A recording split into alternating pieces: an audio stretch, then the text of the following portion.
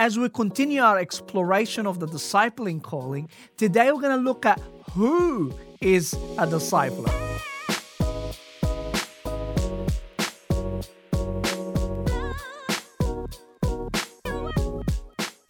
Hello and welcome to another session in our teaching series, which we've titled Band of Disciples. And the entire purpose of this series is to equip you with biblical and educational principles so that you can disciple people for Jesus.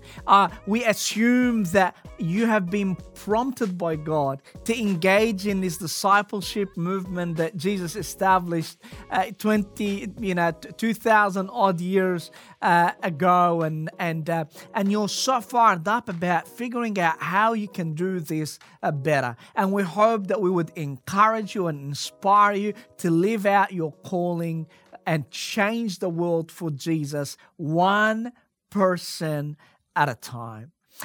The series is divided into three mini-series, if you like. The discipling calling that we've been on for a while now. We're going to look later on the discipling community, as I alluded in our last session. And then at the end, we're going to look at some discipling competencies.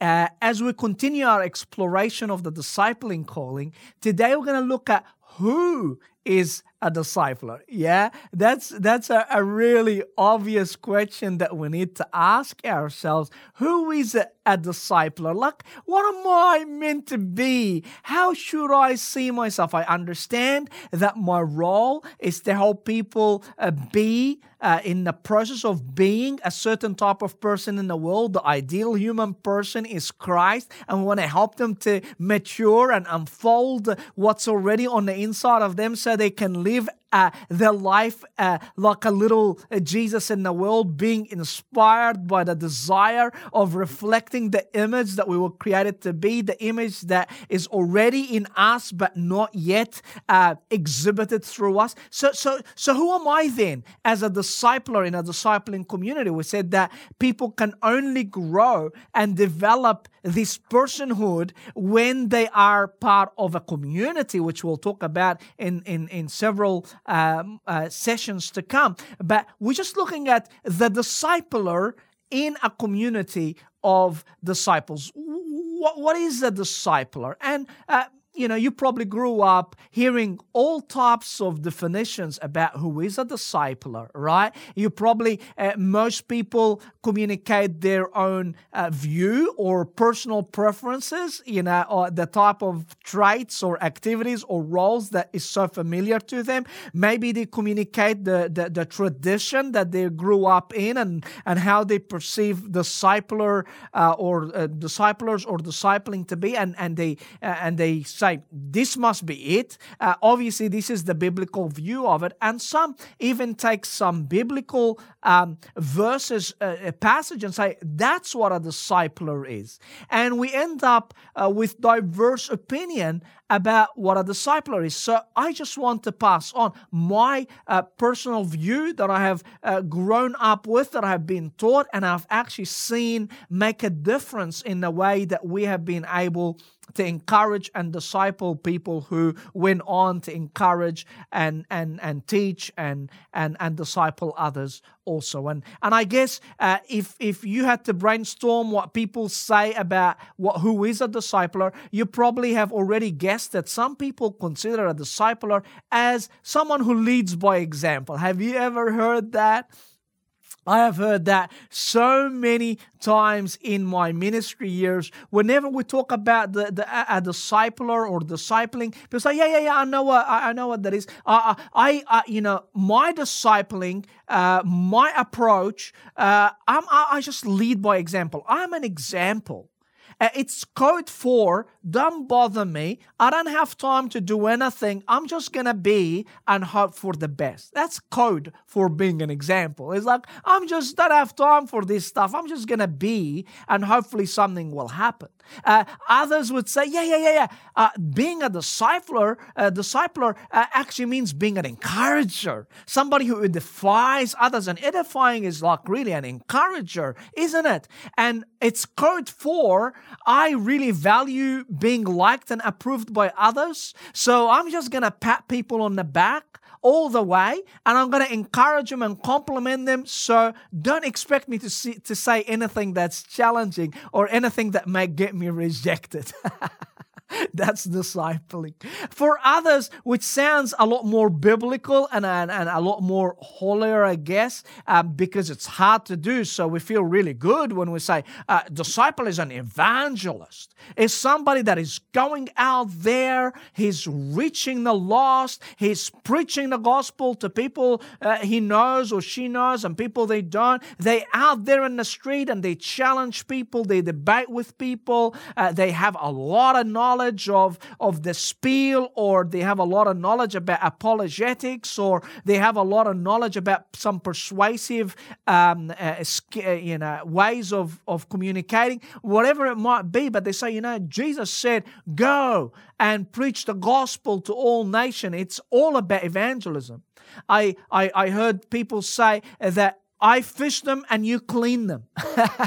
So basically, they are simply evangelists, people who share the 4 laws of evangelism, the gospel. They're good at talking, but they don't have time to nurture other people. Like, that's just not exciting. Give me a mic. And if there's no mic, just give me a stage. If there's no stage, I'll create a stage and I will tell people, but I'm not going to care. I'm not going to nurture people. And they say, that's discipling. And imagine if you had a band member or a leader, a band leader who said, I'm going to build a band.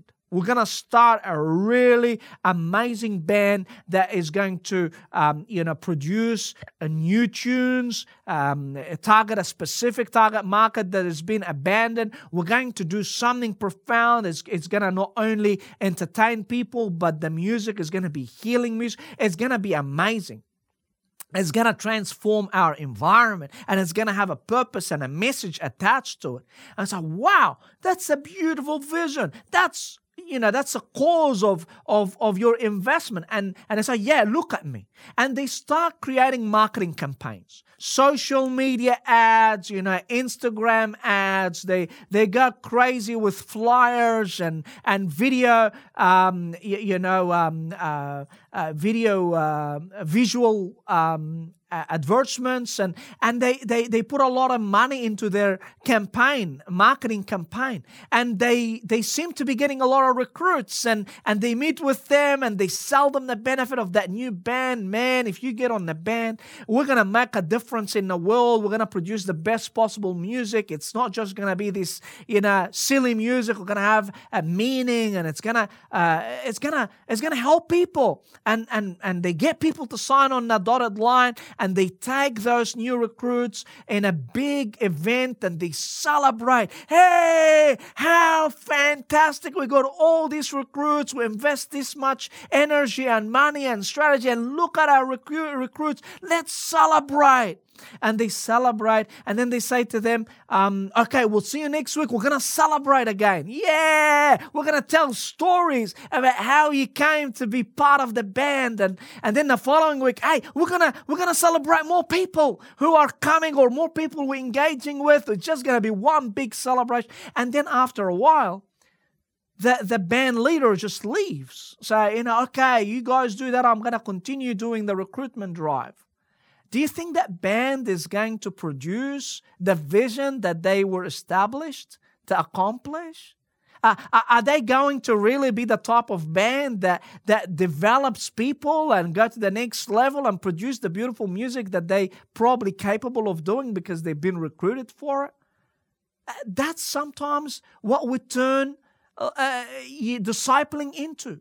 When we consider discipling as just simply evangelizing, we're basically doing recruitment drives. But evangelism alone, listen to me, I'm happy for you to judge me, but evangelism alone isn't discipling. No matter how holy it sounds, No matter how difficult, so like you're a martyr because you do the hard yards, and the rest of us Christians are just, don't make the cut. We're not thick-skinned enough to preach without fear. That's great. But evangelism is a significant aspect of discipling, but alone is not discipling. You know what? Paul, the greatest evangelist, was more than an evangelist. How's that? Paul, the greatest evangelist, was more than an evangelist. I hope this would inspire you to continue to reach out those people that don't know Jesus, but don't leave it there.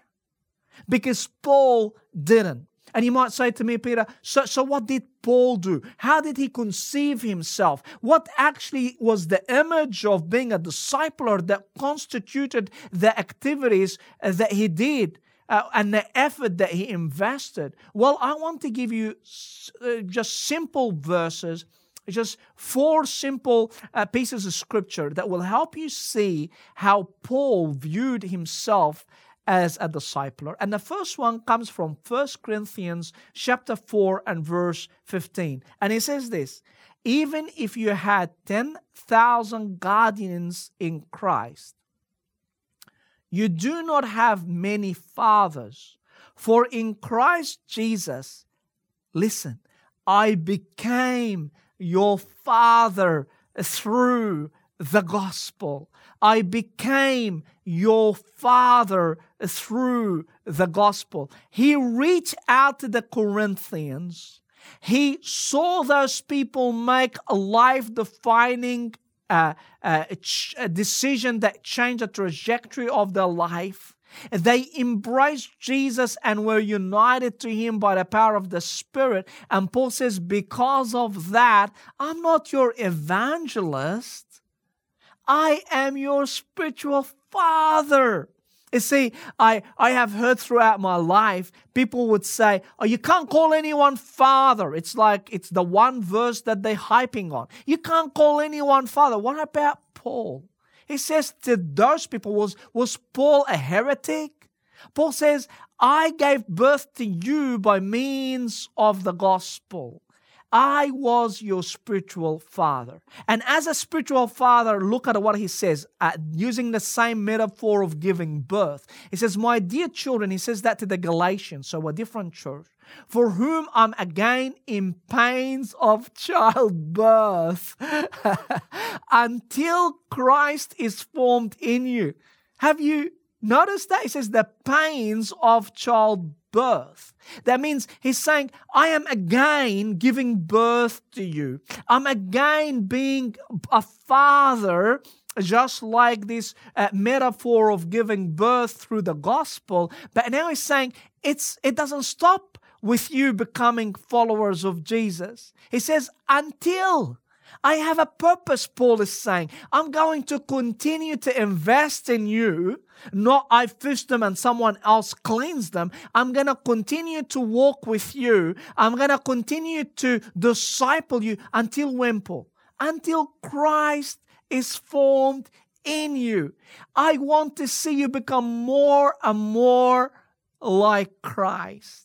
My discipling doesn't end with a tract, doesn't end with a spiel, doesn't end with a marketing campaign. My approach to discipling, Paul would argue, involves giving birth, that means laboring over and over and over and over until the final product of you being more and more like Christ. And that impacted the way Paul invested. And we mentioned this scripture, but in a different manner in past sessions.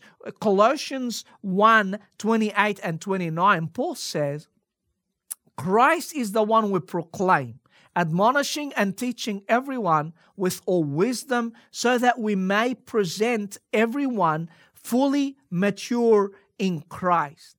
To this end, I strenuously contend with all the energy Christ so powerfully works in me. So, Paul is saying, I have given birth to you, as a new believer, a newborn believer, you have been united to Christ and became a new creation.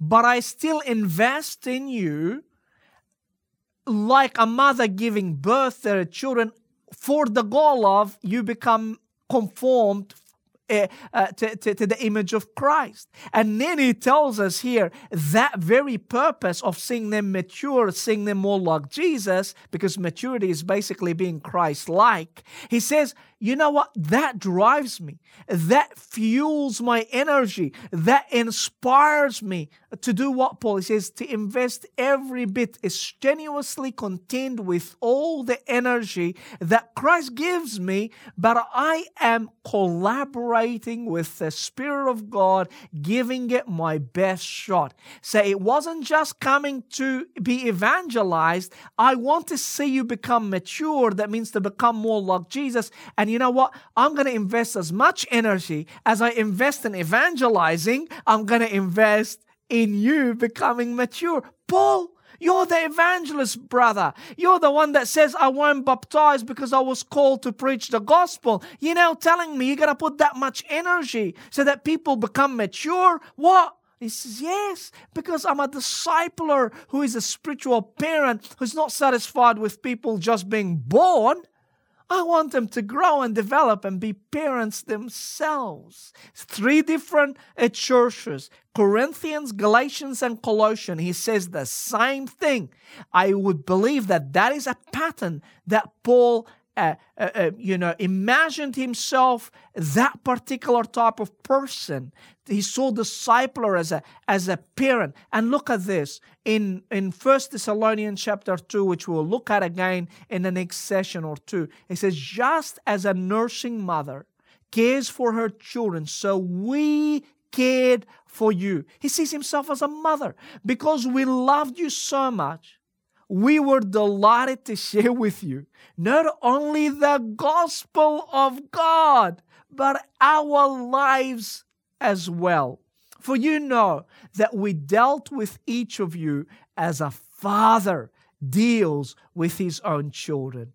Can you see that repeated theme over and over and over in Paul's ministry? He's now saying to the Thessalonians now, I am and we are, as the disciplers that came and our lives intersected your pagan life and transformed you by the power of the Word of God and through the enabling of the Holy Spirit. We gave birth to you and we care for you like a parent, like a mother, and we encourage you like a father, like we are dealing with you as our children, spiritual children.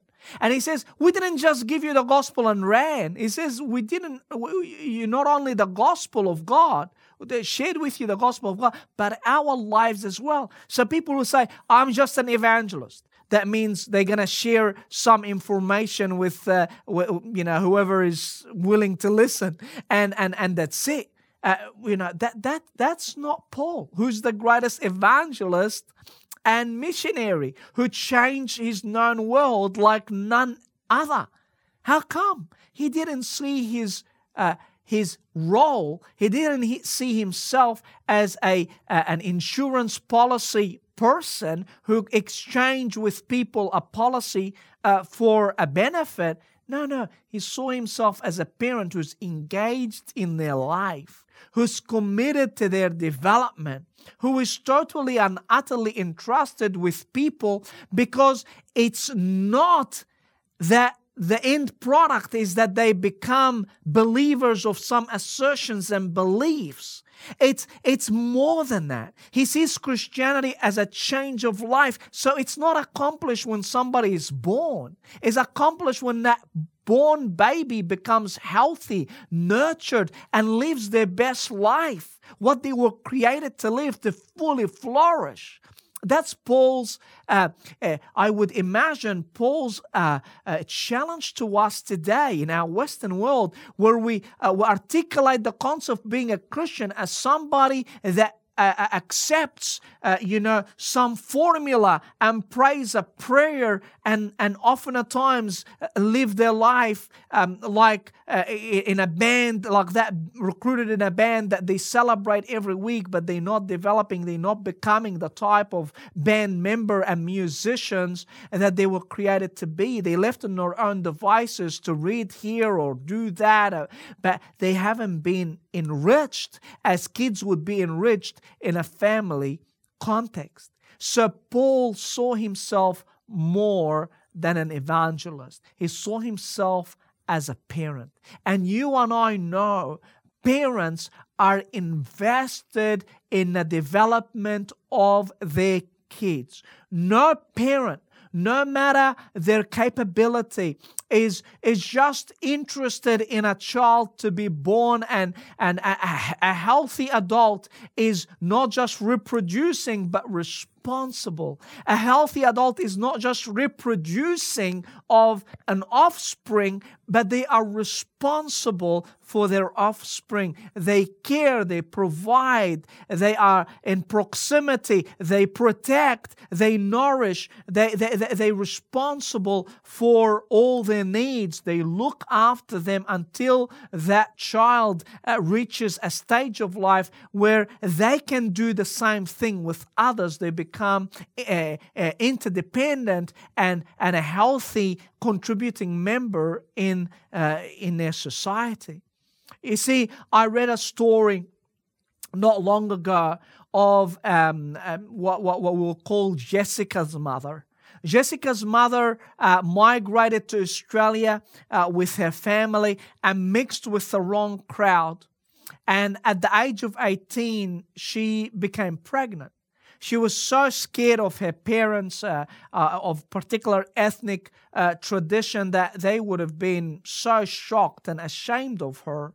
So she kept her pregnancy secret. And I don't understand how, but she's managed to, spend her entire pregnancy hiding, her pregnancy from her schoolmates and from her family, until such a night where she actually gave birth in her bedroom. Can you imagine that? It's like insanity. We have 3 children. Like, nobody can imagine what this young girl would have gone through to give birth to this little girl called Jessica. And it was late, and as soon as she noticed that her family members went to sleep, she escaped the house, wrapped the child in a blanket, and took the child to a hospital in Sydney, Australia, called Liverpool Hospital. And in that little documentary, they showed some images that as about 1:37 a.m., the camera could see Jessica's mother and Jessica being nurtured in the foyer, in the emergency foyer of the hospital. And they also saw in the video that some nurses have interacted with this young mother and ensured that the baby was okay. And because the mother was obviously all over the place emotionally, some nurses took the child away to support the child, but you didn't have the space to actually take the child and the mother in. And in the video, it shows that the mother, within few minutes from looking after the child and the nurses taking the child from her for a little period, we see that the girl, the 18-year-old, actually exits the hospital and escapes. She leaves her baby behind. 14 years later, that baby that was left in Liverpool Hospital, approximately 1:30 in the morning, she reunited with her mom 14 days later. 14 years later, and the mother is captured sharing her heartfelt agony and regret and shame for leaving her child behind. It was incredibly moving story where the mother was broken down because of that one single decision. She couldn't forget that decision. Why? Because running away is not what parents do. She couldn't just ignore the fact that she gave birth to a child and say, okay, it doesn't matter now. The child is alive and well. I can live my life. No, she was agonizing over it. She couldn't live with herself because parents are not designed to run away from their kids. And I would submit to you that disciplers are spiritual parents. They're not meant to run from their children, regardless of how messy, regardless of how inadequate they feel, regardless of how challenging the experience. But disciplers, as much as it's dependent on them, they don't run away from their spiritual children. They give birth again, so to speak. They strenuously invest with all the energy that God gives them. They give their all to share their life, not just the gospel. They share their life with their spiritual children. They not just reproduce, they actually live in responsible lives to look after, to support, to care, to encourage. As the end of that second chapter of 1 Thessalonians says that we cared for you, we encouraged you, we challenge you to live a life that is worthy of the new nature that you received. You are a new creation. You make a new community, a new society in Christ now, so you can live that. But how can you live that without having a spiritual family with spiritual parents who invest wholeheartedly and selflessly and unconditionally in their children? If you feel prompted to be a discipler, my encouragement to you, begin to see yourself the way Paul saw himself, not merely as a postman who leaves messages in the mailbox, not as a door-knocking sales insurance who comes and persuades people to sign on the dotted line. You take them into your family. They are children given to you by God to care in a stewardship like the Lord would care for them. You are resembling the heart of God the Father to these people. And when that is the case, imagine what would happen. Imagine if that talented band leader considered his band members or her band members as family. And yes, she recruits, and yes, she celebrates, but then for the rest of the time she invests.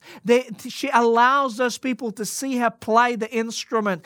She allows them to see her being consumed by the vision of changing the world through a new tune.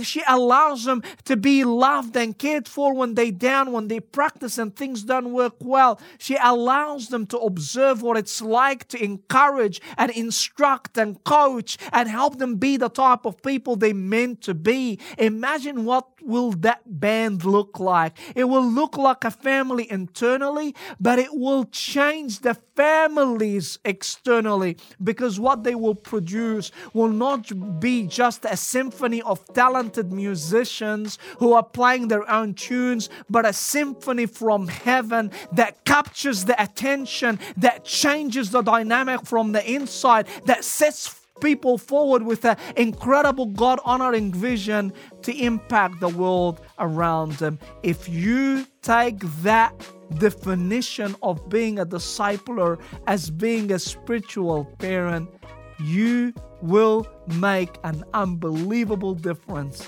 in the life of these people around you. And that is our prayer for you. Until we see you next time, be utterly blessed in Jesus. Thank you for watching.